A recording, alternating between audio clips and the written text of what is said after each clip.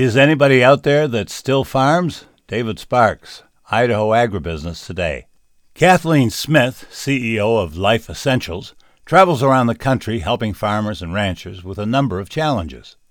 One such problem is for farmers and ranchers who are disabled and have difficulty getting into a combine, a truck, or a tractor.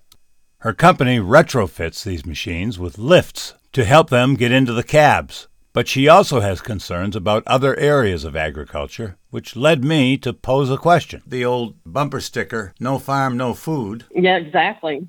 Is that what's happening? For one thing, I know everybody's against this genetically modified, but if we had to go back to using the seeds and stuff that they used, 150 years ago, 100 years ago, the world would starve. They've, of course, modified things where you get higher yields out of even just a small amount of land, but I don't know if I think they'll find other ways. There's lots of things that I don't think the farmer will disappear. Now, whether the farmer can support the world's population as far as food, that's a whole nother subject. But I think a lot of people are worried about that. But I'm not extremely. They just get more out of 1 acre than they used to. So, some of the farmland loss is made up because of the amount of how much they get out of an acre. Interesting comment about the importance of GMOs.